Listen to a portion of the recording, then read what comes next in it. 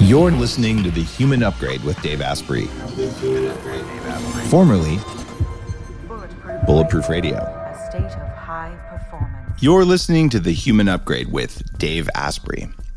Today's show, we have a live audience from the Upgrade Collective, my membership and mentorship group, and you may hear some questions from them during the show because they're typing little chat windows with me, which makes it a lot of fun. And you're going to get a lot of value from the show today. I've committed for 2022 to making sure that you know why you should listen to a show at the beginning of the show so you can save time. If this show is about something you don't care about, then hey, you should do something else like meditate or go eat a steak or something. And if this show is really good for you, then listen.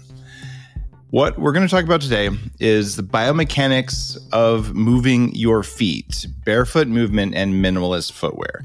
And you could say, but I wear high heels, I don't care.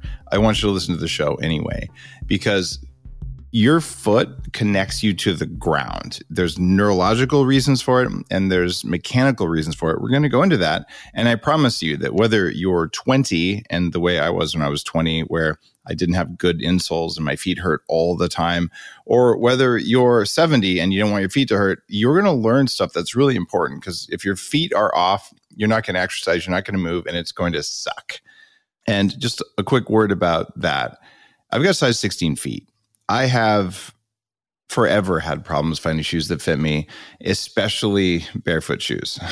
So Vivo Barefoot makes shoes that I can get in my size that are big enough and have enough space that they don't look like the normal, we'll call them male birth control shoes with toes that I have been known to wear for a long time, because at least my feet didn't hurt. Now I have feet that feel great, and I have shoes that look like a grown-up. On that note, our guest today is Peter Francis. Peter, welcome to the show. Thanks, Dave. It's good to be here. You are over in Ireland as we're recording this, and you've got a Ph.D. in exercise science and physical therapy, and you look at the difference between feet in shoes and feet outside of shoes. Yeah, that's right. I got to ask, how do you get into that? Well, it's kind of a funny story. After my first degree, I was in the Middle East teaching English in a primary school, and I was a really keen runner.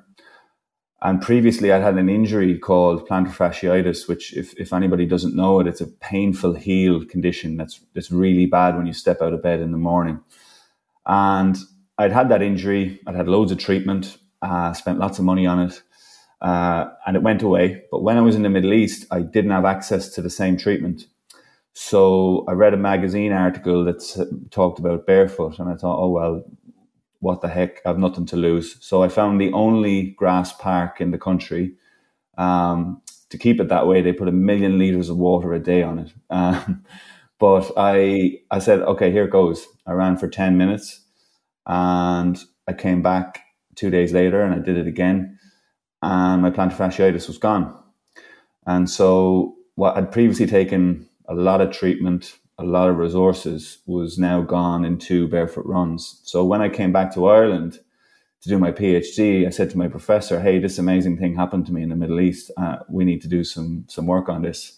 And he sort of rolled his eyes a little bit, as professors do, but but he humored me, because he allowed me have one of his undergrad research students to do a project on it. And that was the first ever barefoot study we did, where we took the arm off a treadmill. We videoed runners with and without their shoes, and we found they ran a bit differently. So a lot of my best research questions, etc., have just come from tripping over experiences and being curious, you know. You wrote a book called Running from Injury, Why Runners Get Injured, How to Stop It. Mm-hmm. And I have been very vocal. Like 80% of people who start running in the first year get injured and stop running. And to be super blunt, I'm not a huge fan of running. And maybe it's my bone structure, but I also, just when I look at the science of it all, how many 65-year-old runners do you see? Not a lot.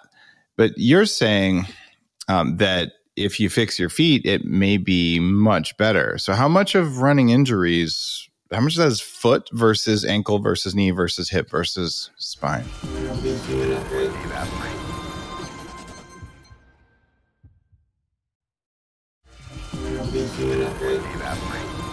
So how much of running injuries How much of that is foot versus ankle versus knee versus hip versus spine? The reason I wrote the book is because that way of looking at it is sort of the problem. So if you say, well, is it barefoot is the answer, or is it strength and conditioning is the answer, or is it the surface, or is it your training amount, and the answer is it's all of those things. And when the whole idea of the book was to bring all of those concepts together in a kind of a usable form and sort of understanding the broad concepts. So, I mean, the barefoot aspect to it is that we were barefoot for millions of years. It's an evolutionary story that's kind of well out there now in the media. And when we get that level of feedback into our feet, if we think of our brain like a computer, if it gets really good information in, it can then allow you to move really well based on the information it gets. So you move in more subtle and careful ways than you do if you have something that completely blocks that information to your foot. So that's the kind of direct input. So now we've got a more refined stride, if you like, from this better information. But of course, muscles work according to use them or lose them. So when we're running in this way, we're using the muscles in our feet. So therefore, they're larger and they're stronger. And of course, we need our nervous system, our muscles, our reflexes, all of those things working. So when that starts to happen, muscles, of course, further up the chain are being used differently as well. And you see that in studies where runners tend to move from this kind of extended leg out in front of the body, upright torso, thundering into the ground, to a more flexed, spring-like action. So the barefoot part of it is important for a few reasons. And that one, we move better, but two, we use muscles that were evolutionary designed to help us to run. There's kind of sterile running on a treadmill, running on a street or a track in a straight line. It seems though, if we go back in history, hunters maybe weren't running over a flat surface. And even if you're saying playing soccer the way I did for 13 years before I blew out my knees, that's not a straight line. You're jumping over the other people that you knocked over. You're cutting sideways, all sorts of things. How much of the research you're talking about is about sort of prepackaged running versus running in a real environment? I love the example you've just used about soccer, because one of the breakthroughs I had one day was I was supervising a student in the area of professional soccer, and he showed me the data, and I was like, right, over 50% of their injuries are to muscles. And then you look at the runner, and the top 5 running injuries are not to muscle at all. They're to joints and little ligaments and tendons. And so I said to myself, what is it about the way a soccer player moves that's different to the way a runner moves, and that's leading to this injury pattern? And sometimes injury patterns in different sports are brilliant because they start to show you where the loading patterns are happening. And so the idea was, well, if you're a soccer player and you run around for 90 minutes, that's still an endurance run. So I started to look at it and said, well, okay, they move at various speeds. They've got to jog, they've got to sprint, they've got to run in between, they've got to change direction, they've got to kick the ball, maybe head the ball, in some cases throw the ball, jump. And so one of the big messages in the book, of course, is running is extremely low on movement variability. And as you said, if you do it on a track or a pavement or whatever, it's even lower on movement variability. So I talk about this concept of within running variability and outside of running variability. So within running variability, we want to do things like go barefoot on the grass or the sand. We want to run up a hill. We want to do sprints. We want to do as much running variability as we can. But then equally outside of it, particularly with our modern kind of sedentary lifestyles, we want to get involved in some strength and conditioning and cross-training that introduces variability from other sources in order to make us more conditioned and more robust and more able to run, So, you're right. The kind of standard jogger is probably the worst kind of runner because it's so low on movement variability. And if you've got those crash mechanics we've already talked about, then it's not going to end well, How much of the importance of barefoot comes from making the muscles do stuff to hold up the arch of the foot versus comes from more neurological input from all the nerves at the base of the foot? Is it that we feel the world better, so we move better, or is it that we're actually doing more work, so we move better? One thing I love about this area, and I know we're going to talk about the whole lifestyle area in general later on, is that you cannot separate it. And so, one of my favorite type of review papers to write is a kind of a narrative review where, you mentioned earlier even about, well, we need a biochemist and we need somebody who knows about electrons, and then we need a sports scientist. I love to zoom out, look at all those people's work, and then try and put it together. And when I did that, I wrote a paper called From Barefoot Hunter Gathering to Shod Pavement Pounding, where do we go from here? And I realized you just can't separate it, because as the foot comes in contact with the ground, I mean, let's use our hand as an example here. As soon as something comes in contact with the ground, you can see the skin around the outside of my finger has started to deform. So not just where I put my finger, but the skin around that has changed. Now that's called passive tissue. So that's before we even talk about a nerve or a muscle or anything, right? So we've got some deformation. Now underneath that deformation, we've then got a sensory nerve. So now the way that this pebble has, come underneath our foot, let's just say, we've got deformation for a start, but now we've also got a sensory stimulation. So what's going to happen next is we're going to get a reflex. So that will maybe just ever so slightly changes from that sort of pebble that we've moved on to. But our eyes, of course, are telling us what the next step looks like. And also our brain is receiving information constantly about what the previous steps have been. So we're in this sort of feed forward, feed back the whole time. We're looking ahead, but our brain is going, well, the last 100 steps were like this. We're seeing what's in front of us. We're getting this skin change. We're getting these ligamentous changes, these reflexes, all going on at once. And then the muscles that you talk about under the arch, well, they're a product of how we've used our body over time. So that's what muscles look like. They totally behave according to function. So you can see when you go through that analogy of hitting the pebble, changing the skin, then changing the nerves, then changing the reflex, then changing the output. It's just impossible to separate those things, So the whole system of movement really comes together at the feet, probably more than anywhere else. I've had the best ROI on working on my feet of almost anything. And ROI is return on investment, where how much energy or effort you put into something in terms of change.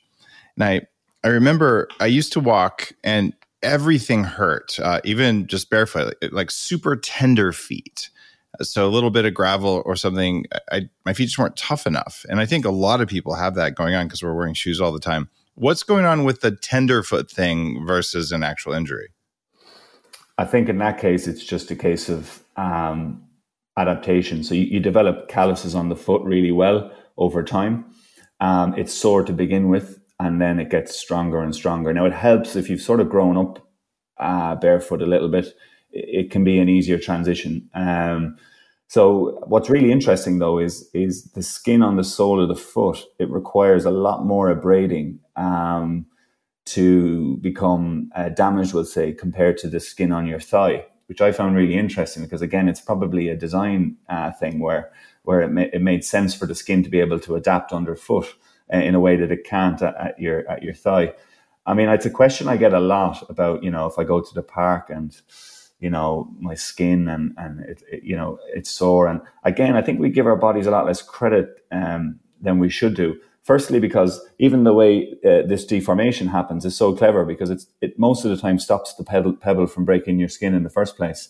And then it starts to adapt. Now, just like muscles and training, let your skin adapt over time. Don't do a half an hour, straight away when you've never, walked barefoot before would be the sensible thing, and build that tolerance to skin soreness up over time, the same way you'd build a muscle up over time in an exercise session, Back when I worked with Bulletproof, I had made and launched a sleep induction mat, which had special spiky things on it, like acupressure spikes. And my feet would just get tender. I tried the barefoot thing a lot, but it just hurt. So what I started doing was resting my feet on it, then standing on that. And it looks like it wasn't as much about toughening the skin as it was about remapping the nerves and the sensitivity of the brain. because the nerves have a local pain signal, right? And then the brain has an interpretation of the pain signal. So you basically can have actual damage and pain, actual worry in the foot, and then the brain going, ah. And I think I had to remap all of those just by doing that. And then all of a sudden, I could walk on the rocks that weren't very good, but I don't go hiking barefoot. I think you have to have hooves to do that or something. I put on thin-soled shoes so I can feel the rocks, and I really like that.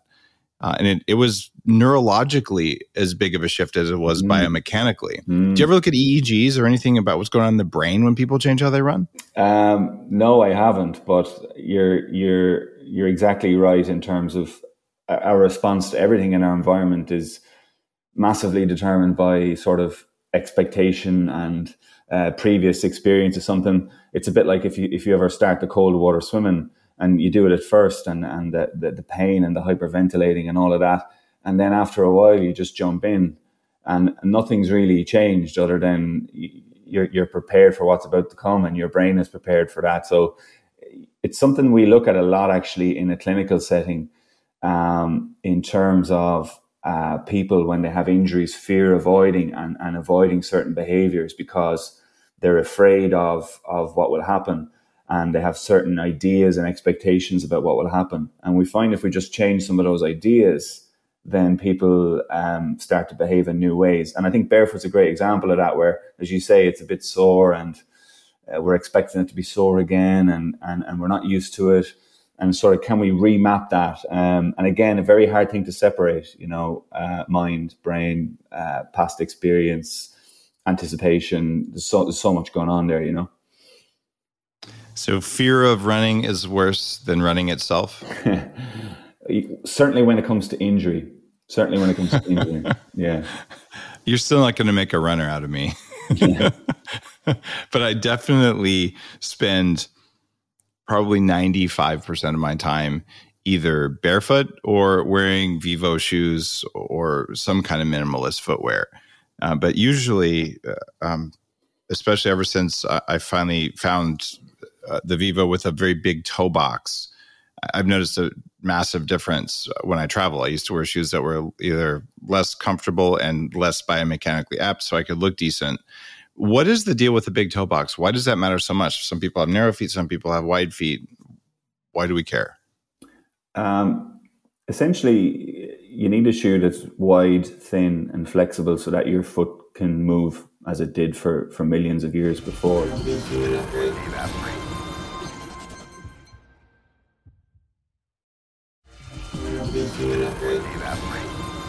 Essentially, you need a shoe that's wide, thin, and flexible so that your foot can move as it did for millions of years before. So, that has a lot of uses because the broader the surface area, so if your foot's allowed to splay, for example, the sort of lower the contact pressures will be. That's why you feel a pin when you put it on your foot, but you don't feel a flip flop. It's because the contact area is so broad, and therefore the intensity of the stimulus is a lot less. So I think that allows the foot to move normally. If the foot moves normally, then the muscles start to work, and so on and so on. So it's really just about allowing your foot to move as nature intended. Why do we have pointy-toed shoes? It's really interesting when you go back in time and look at how all of this stuff began. I mean, I think it was 1905 was the first paper that started to say, hang on a second, fashion is really messing up our feet. But you can go back even a little bit further, where you see stories of people in African countries starting to wear shoes, not necessarily for utility or protection, but to demonstrate superiority to their peers because the white man valued wearing shoes. And so there's a whole complex area there that's, again, not my specialty, but where we have fashion, culture, and utility all in the mix. What I found interesting was it outside of fashion, it stayed fairly minimalist up till as recently as about 1970 when it comes to running in particular. And that's when the real big cushioned shoe came into it. But I would say fashion was probably one of the big drivers for that.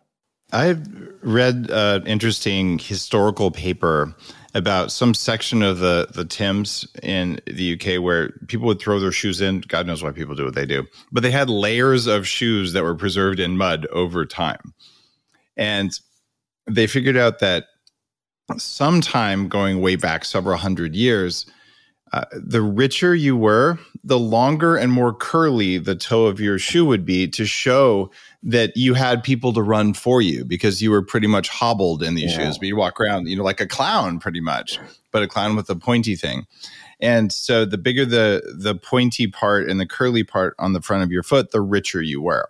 So this was sort of like there are some tribes who have, penis sheaths, and they're ridiculously large, and they're looping them over this was pretty much the European equivalent of that, one step removed. So, and that sort of made its way into fashion. And it's still there today, which I think is part of it. And what about heels? So that's the pointy front. Why do we keep putting 1 or 2 inch heels on there? I had custom made cowboy boots made because I thought they might fit me better, but they have to have a heel, and heels seem to screw up your back and your hips. Why heels? It's a good question. I know from a running perspective, it was to take the strain off the Achilles tendon. That was the design for that. Okay. Yeah. So, particularly from what I believe, you had office workers who were then trying to run on the weekend. So the little heel that would be in an office shoe was basically keeping the foot in a shortened position during the week. And then you were trying to run in what were still flat-soled athletic shoes. And it was causing some problems. So I think the original idea of the cushioned heel was to kind of elevate that. And I think that's one of the interesting things. People often design well-intentioned solutions to a specific problem. But then it's not till later that we realize it set off a chain of events of a whole other problems. And I think that would be a good summary of what happened in the athletic shoe industry. It's kind of funny. I used to have a Volvo racing station wagon. Believe it or not, what would they call those in Ireland? They have a different name for them. The big boxy things that don't have a rear boot. Anyway, I kind of liked it because it looked like a soccer mom's car, but it was a full-on like M-Series BMW level performance. And the thing was awesome because you wouldn't get tickets in it. But the seats were designed to make sure you wouldn't get whiplash. So they were curved. So you'd sit like this all the time. And it was giving me spinal problems, especially as a tall guy, because they were trying to prevent an injury that caused a chronic injury. And I ended up having to sell the car.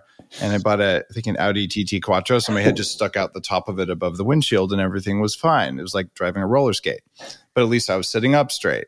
So what I think is happening with shoes is sort of the same thing. They're trying to prevent an Achilles injury from running, so they're putting the heels in running shoes as opposed to cowboy boots, where I guess it's for the stirrup, and just reminded me that that's so your foot doesn't slide through and then you die because you're dragged by a horse. But you were trying to prevent one injury, but what injury do we cause by having chronically elevated heels in our shoes?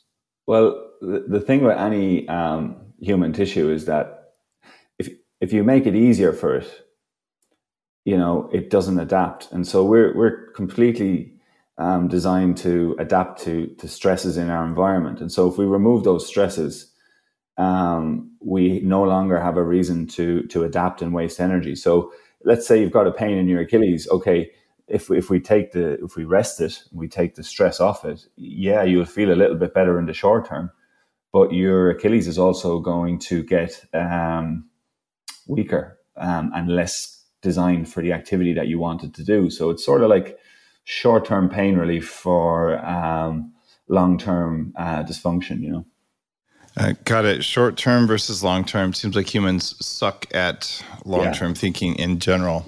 For sure. What percentage of the time do you wear shoes at all? Well, at the moment, it's wintertime in Ireland, so I'm usually minimalist most of the time when I'm out and about, and then maybe barefoot around the house. And I still go barefoot for a run on the grass. As long as it's above 6 degrees Celsius, I'll still do that. So whereas in summer, there's times where I'll be halfway down the road and realize that if I need to go somewhere that requires me to have shoes, I don't have any. And I really got into that actually in New Zealand, because in New Zealand, when I was there for 6 months, it's culturally acceptable. So you can go to over there would be like a Walmart or wherever. You can go to those places with nothing on, which I loved. But yeah. So you're gonna have to have pants at Walmart, apparently. That was the only store I could just pull out my head for over your direction. But yeah, I run into this a lot. I live pretty far north. I'm up in Canada. Where I live, it's rainy and wet all the time, at least for 6 months of the year. So I look at, all right, what's the best thing to go hiking in? I can get out my Vivo Barefoots, and they're not, at least the ones I have aren't waterproof. And so what do you do when it's mucky and you want to do the barefoot thing? Because I'm afraid to put my foot in, muck that's 2 inches deep, because you don't know what's underneath it, whether it's a hypodermic needle or a sharp rock or whatever. How do you do that? Or is that just a time where your feet are going to get wet and that's what it is? Personally, when I go hiking, I just wear a minimalist boot. That's how I even if it's wet, you just let your feet get wet and you don't worry about blisters? I don't find they get wet. Now, it's probably because if it was raining, I'd also wear a set of waterproof bottoms that probably cover a lot of the shoes. So I haven't really had that issue. I wouldn't go pure barefoot because, if I want to cover any sort of ground in any sort of time during the day with a lot of roughened surfaces, it's just easier to wear a minimalist boot. Got it. Now let's talk ankles. So I promised our listeners that we learned a lot about shoes. We learned about heels, we learned about pointy toes. You want a wide front of the toes so the foot can splay, the toes can move properly. It took me about 3 years of yoga to learn how to consciously spread my toes out, because they were always all crammed together. So you can actually you can change the shape of the foot. But what about ankles? High top shoes for basketball to keep your ankles safe, and a lot of hiking boots are like that. What's the point of ankle support? Is it a good thing? Is it a bad thing? Is there minimalist with ankle support? Give me the download. So like with everything, the answer when it comes to an individual is always it depends. So I would say one thing I used to really like when I was a therapist at a rugby team was I would often strap their ankles using tape, particularly if they had a mild ankle sprain injury. Because what it would do is, for a couple of days, it would encourage them to walk around more normally. And if they walked around more normally, then the muscles would start to work again. So it was what I like. What tape is brilliant for is it's basically just extra proprioceptive feedback to the brain. So this idea we spoke about why go barefoot? Well, if you get better information to the brain, you can move better. And it's very similar with injury, because we damage a lot of receptors with injury. And so when we put tape on, people think when you tape the ankle that the tape is somehow holding the ankle there. It's not really. It's just that when the ankle moves, the tape creates a stimulation, and then the brain is getting better information from that damaged ankle. And so then it's starting to use the muscles around it much better. So I like it in that sort of context. And again, would I use something like that has a high ankle in someone where I felt it would relieve a tissue problem in the short term? Yeah, of course I would. But then I want to transition away from that as much as possible. So it always depends on who you're dealing with and why they're with you and so on, What do you recommend for women who want to wear heels for professional reasons, or just because they think they look good in them, and then want to be barefoot the rest of the time? It depends on what their goals are in general.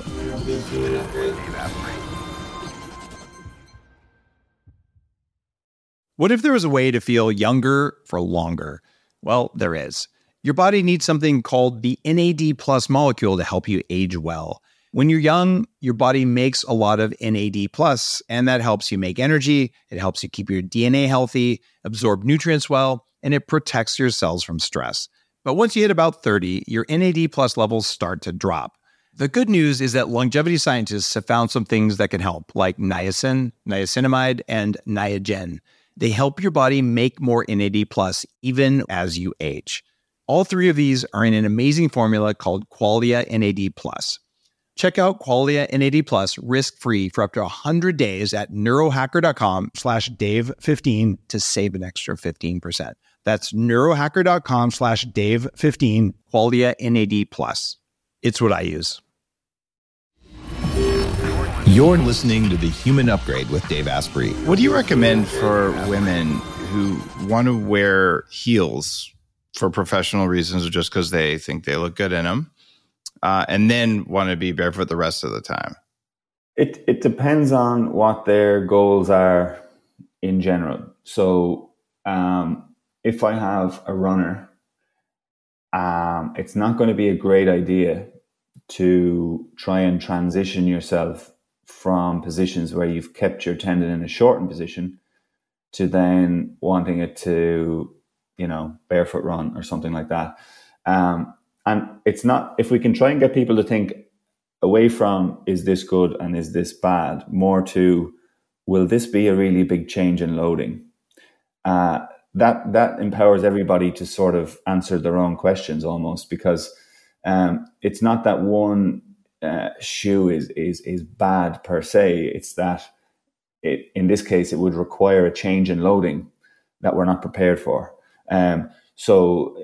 Yeah, if I'm dealing with an athlete, keeping them in yo-yo positions between shortened and then really lengthened probably isn't the best idea. But if you don't care about that, then wear your heels. Well, sometimes you don't care, but most women that I know will put on heels for the right occasion, whether it's some kind of formal event or they wear it for work or to look good or just to feel sexy. But then the rest of the time, like, I don't want my feet, my back, and my hips to hurt. So I don't know anyone who doesn't transition unless they're, a Waldorf teacher or something where there's just no reason for that. And however, that's a very small percentage of women who don't. So it's not ideal to do it, but we all do it. Is there a stretch or an exercise, or should you wear, if you wore 2-inch heels all day, should you go down to 1 inch and then go to minimalist, or is there a transition period or a stretch? Like, what do you really do? Because this is a fact of life for half the audience. I think in the context that you've said there, I don't think it'll be a problem.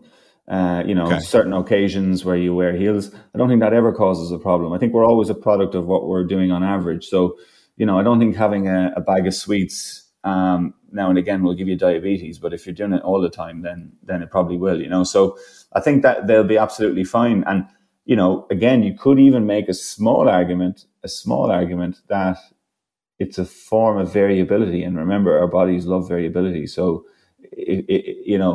the more we change things up in different ways, the more stimulants we get. That's not always a really bad thing.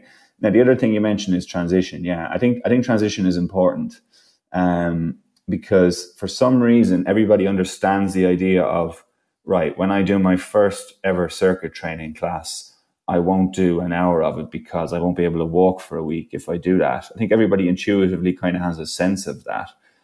But they forget about that when it comes to experimenting with barefoot or minimalist activities, and they go straight for it and then wonder why they've got an injury. So I do think you've got to take your time. If I'm working with a runner, for example, who wants to transition, then I'm looking at every second day, maybe for 10 to 15 minutes on a soft surface, maybe as part of their warm-up or their cool down or something like that, and then gradually building that up. If I'm dealing with an everyday person, I think and they want to get more into it, I'm like, maybe, continue to walk to work in your normal shoes, but maybe when you're hanging around the office, wear your minimalist shoes, and let's try get your minutes up. There you go. Over time, if that makes sense.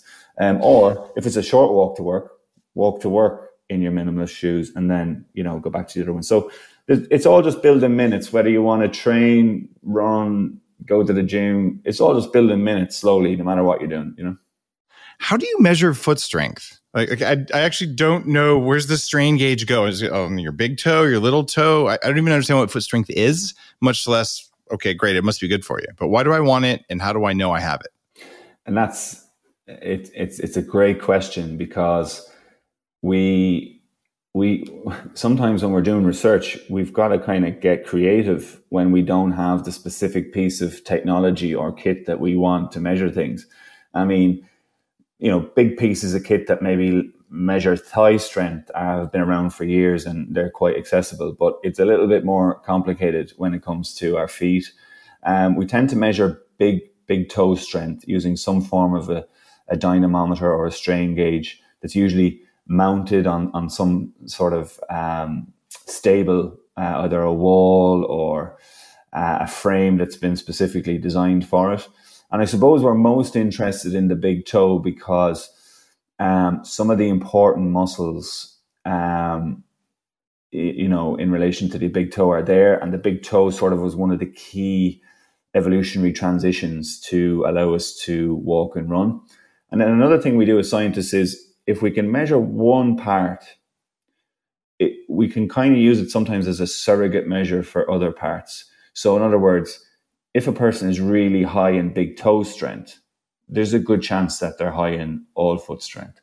So there's kind of ways and means that we can kind of work on it. So you put like a strain gauge on the big toe and you're like, flex your toe, and then people do that. Yeah, they do. But what you've got to be careful to remove what we call confounding variables. So you've got a lot of room for error if they're, for example, using their ankle or using their knee to push down, or, so you've got to try and set the participant and the apparatus up in such a way that it's literally coming from the big toe. But that's the joys of the reality of doing science in that area. Yeah. I feel like of all the parts of the body where I've done functional movement and I've had people come in and assess me, and I'm very fortunate. I get to work with people all over the planet, and I can do whatever I want there, and I'm willing to do that. Around the scapula and shoulder is really rough. There's all sorts of weird little knots and compensating patterns and things. But the part I was unaware of until just the last maybe 3-4 years was the foot. And you can have people who are just foot functional movement people who just study all of the different bones and nerves in them.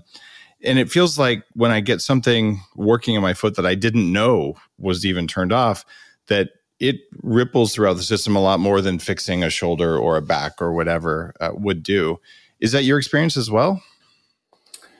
Certainly, it was my experience from a lower limb perspective. But what you're saying makes sense in that, even if we think of the big long ligament that runs down the back of your neck, that sort of is designed to keep our heads steady. If we are out running and trying to hunt, that we can actually run and keep a steady gaze. So the whole chain is going to be affected. As soon as you put on a pair of shoes, or change a pair of shoes or go barefoot, you change something at the bottom, you change it the whole way up to the top.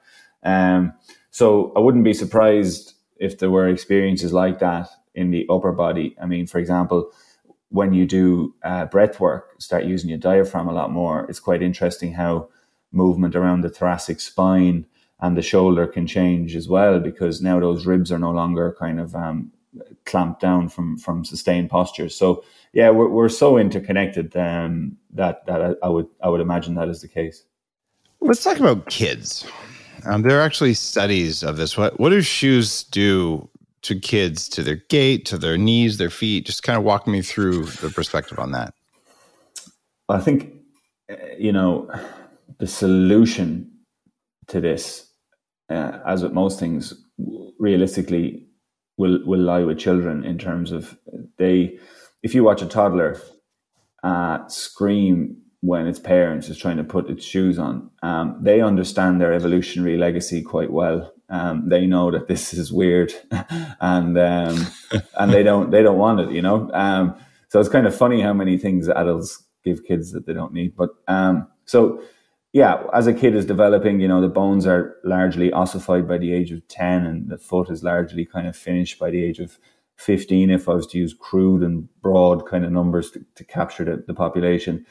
So in those developmental stages, of course, we want as much stress and feedback into the feet as we possibly can get, so that bones and Achilles tendons and things like that develop well. There's one nice study from Japan that looks at two schools, one where the kids were predominantly barefoot and the other where they were not. And there's big differences in their sprint biomechanics, their jump height, and there's another functional movement I can't remember. But my first direct experience with it was when I was in New Zealand. I looked out the window one day of the office and there was a boys' athletics event on. And I realized in the 100 meters that half of the guys had no shoes on. And what surprised me was I was already barefoot running for quite a few years at this point. But what surprised me was that they were doing it on a hard tartan surface. So I went back to work for a while. And then by the time it got to the 3,000 meters, there was still a third of the boys going around with no shoes on. So I went down and spoke to the teacher and they were like, oh, this is the Kiwi way and so on. So we did a study to actually find out how many of these boys are doing this and what other ways are they living like this. And about 50% of them would be what we call habitually barefoot. In other words, they're more barefoot than they're not. And what we saw was that half of the kids in the 100 and the 200 meters had no shoes, and it went all the way down. I think it was, by the time it reached 3,000 meters, it was closer to 20%. But so I thought that was really interesting in terms of a direct experience of kids who just didn't want to have the shoes on, even when they were competing on a hard surface, you know. You know, I want to bring Karen D on. Karen D, can I bring you on to talk about what you've seen in the mouth? All right. Chris is going to plug you in. This is one of our guests who has a really cool observation. Go for it. Hi, so my name is Karen D. I'm a speech therapist and also a myofunctional therapist. And I have a lot of people who come in for different issues that they're experiencing, usually related to TMJ discomfort, or basically their bite is off and the dentist has said, hey, it's your tongue. You need to go see a myofunctional therapist. They come and see me and they walk in the door. And a big part of our assessment is actually posture, seeing how they are resting, how they're sitting, how they're breathing. And I'll see feet doing all kinds of crazy things. And usually I can tell that they have tethering in the back of the mouth based on their ankles, like where their feet are. And that's outside of my scope. So I'm very happy to then say, hey, I actually need you to go see a PT. And then they'll go and I'll be like, I follow up a few weeks later because I'm like, what happened to my patient? They never came back and they didn't need to. After they went and worked with the PT, they were able to functionally change what was going on. Usually there's also pelvic floor dysfunction and it's impacting the whole system of their airway, and their tongue is now able to rest appropriately and they can now live their life pain-free and their TMJ issues go away. And I didn't touch them. It's pretty cool. It's fascinating. And I think it's probably, as you said, like the number of interactions there are probably representative of a lifestyle issue in general, the way we're living in modern environments and the associated behaviors, stress, sustained posture, footwear, food, all of those things kind of either have us in a sympathetic fight or flight kind of state.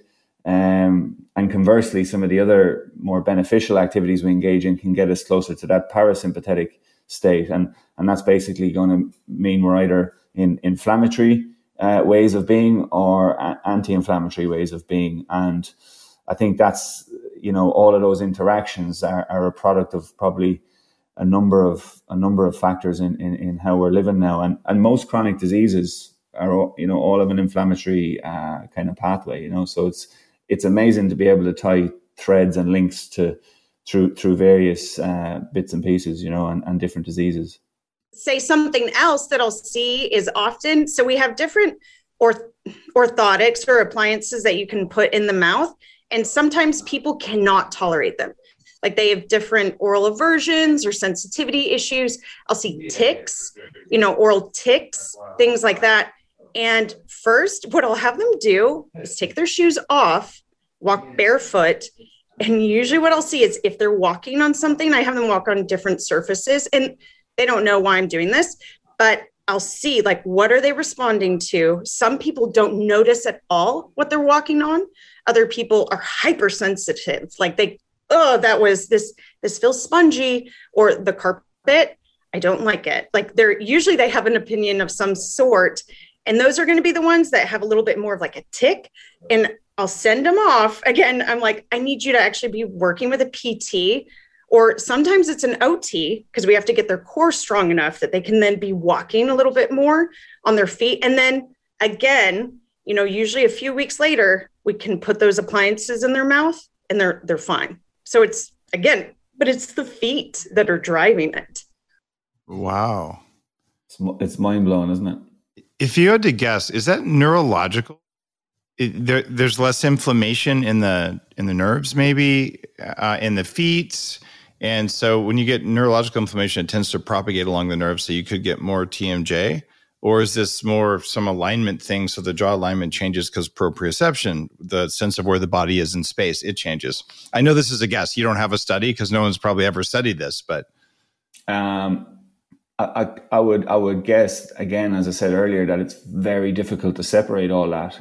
So when you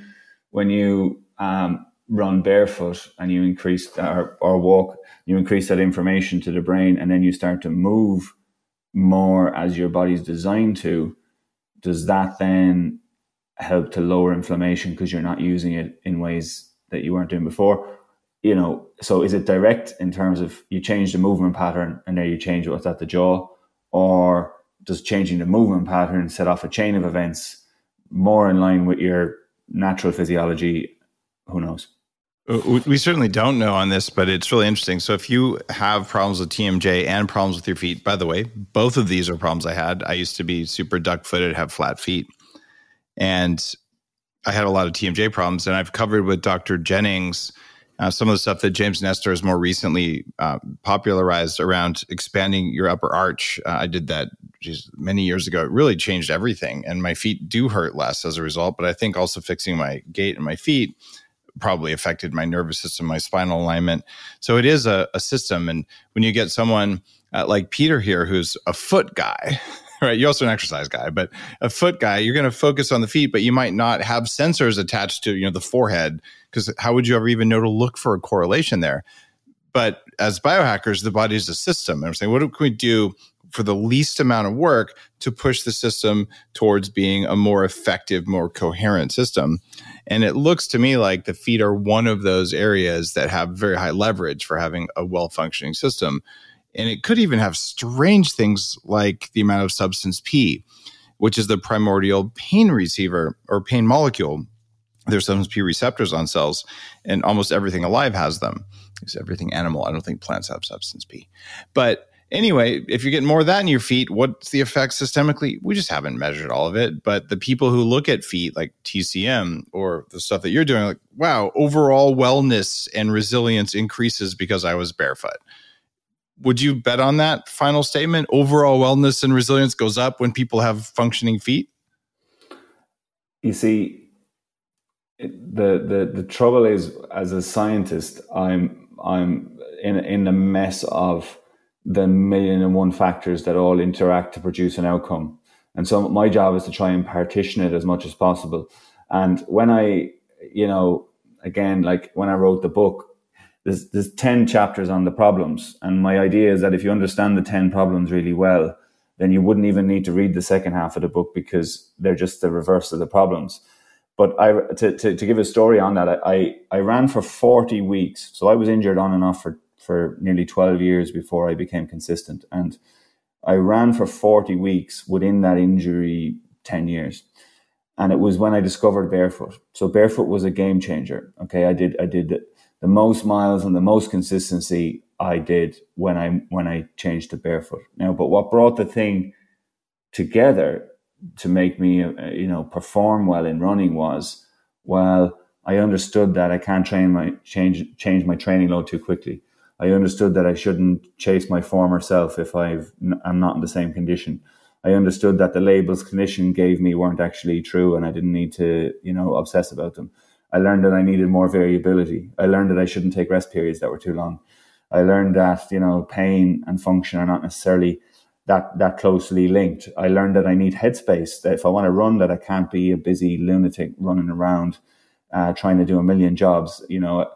I learned that I shouldn't deny niggles when they come. So you see how barefoot is a big factor, but like without all the other factors, you're not going to get the outcome, So if you eat kale and you run a lot, the kale cancels out the running. That's what I heard. I got to ask you this, totally unrelated. You're in Ireland. Are people choking down kale in Ireland, or have you avoided that mostly North American fad? I think in Ireland we're seeing a thing that we're seeing in a lot of westernized countries, which is a trend towards wellness. And, we spoke about fashion earlier and how, essentially underneath the bonnet, we're chimps who want to get along and get ahead and so on. So we're susceptible to that. So I do think that there is a growing awareness of modern environments and a growing trend towards trying to perhaps live and behave within these modern environments in a ways that align more with our hunter-gatherer history. So you say kale, but it could be spinach, and it could be avocado, and it could be, it's that kind of way of thinking and doing things is popular. Yeah. Got it. So I would just say if you're in Ireland and eat your traditional foods, cabbage is 10 times better for you than kale. Kale is a total con. You do not need kale to be healthy. And by the way, I'm just saying that because, well, kale's evil. Also, we're talking about kids, and kids don't like kale because kids don't like shoes either. Kids know it's good for them. And I found a study on kids and shoes. And a lot of people have been asking me this, what do I do for my kids and all? And this was a study from 2011, meta-analysis.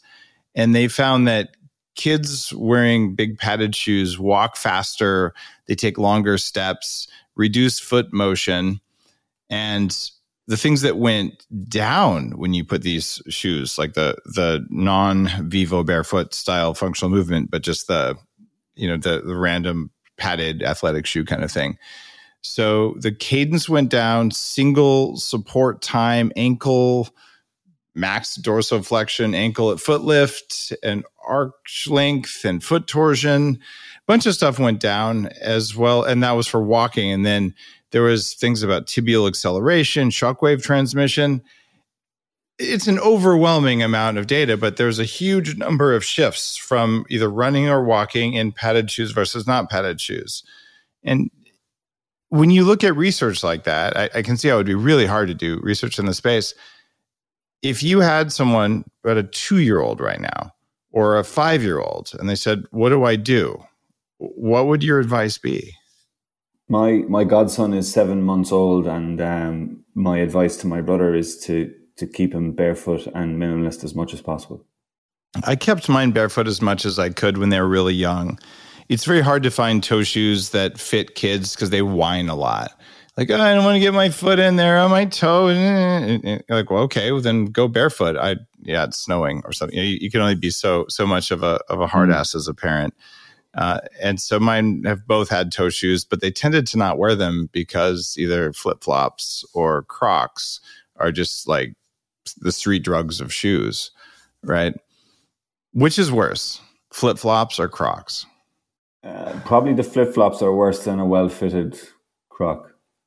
Is there such a thing as a well-fitted Croc? Well, I don't know. I don't use them. I'm not trying to pick on the brand Crocs. They're actually convenient shoes if you're going to, wander around somewhere and you don't want to put on shoes and all that. But I don't like seeing my kids go out and play in those, but I don't always have control over it. So you do your best. What percentage of the time can I let my kids wear convenience shoes, the equivalent of fast food, versus just, look, now you're going to go barefoot or put on some minimalist shoes? Like, is it half the time when they're wearing shoes, or are they going to get benefits? Like, where do you think? And there may not be a study, but the good thing about Action Scientists, there isn't a study, but you're going to bet better than I would bet. So where would your bet be that the cutoff is for the amount of time in minimalist versus convenient shoes? Well, the study we did in New Zealand, they had to score a certain number of points to be considered habitually barefoot. So one of the questions we had was, are you barefoot in this activity all the time?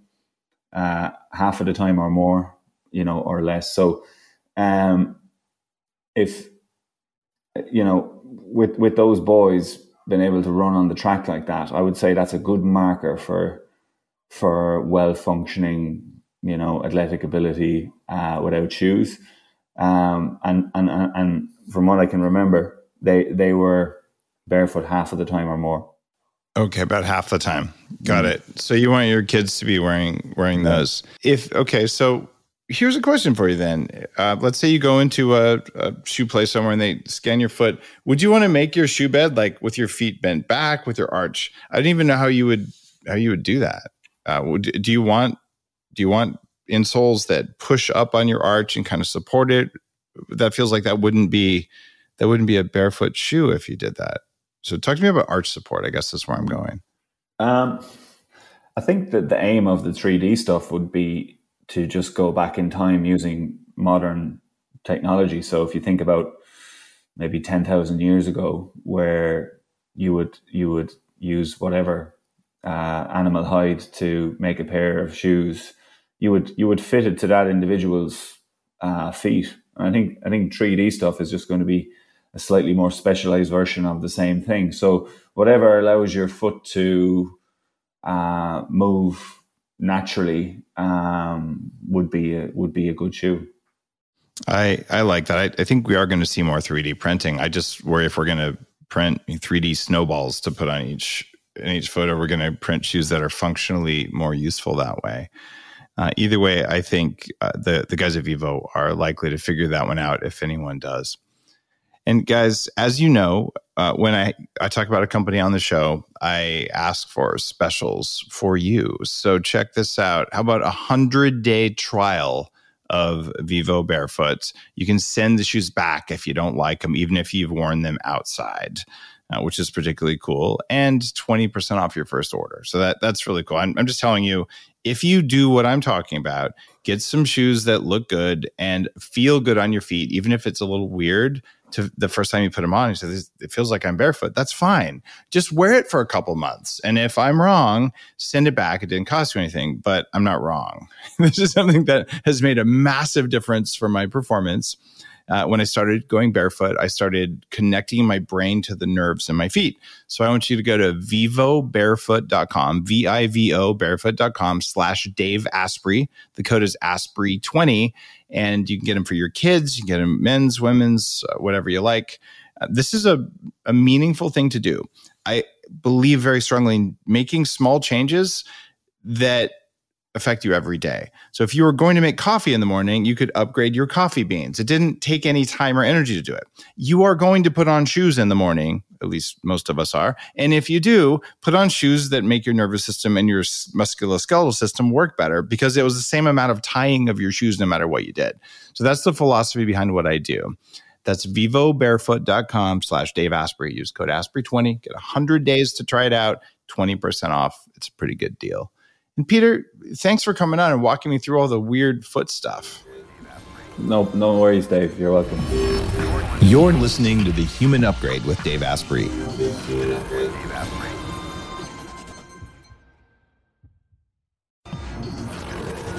The Human Upgrade, formerly Bulletproof Radio, was created and is hosted by Dave Asprey. The information contained in this podcast is provided for informational purposes only and is not intended for the purposes of diagnosing, treating, curing, or preventing any disease. Before using any products referenced on the podcast, consult with your healthcare provider, carefully read all labels, and heed all directions and cautions that accompany the products. Information found or received through the podcast should not be used in place of a consultation or advice from a healthcare provider. If you suspect you have a medical problem or should you have any healthcare questions, please promptly call or see your healthcare provider.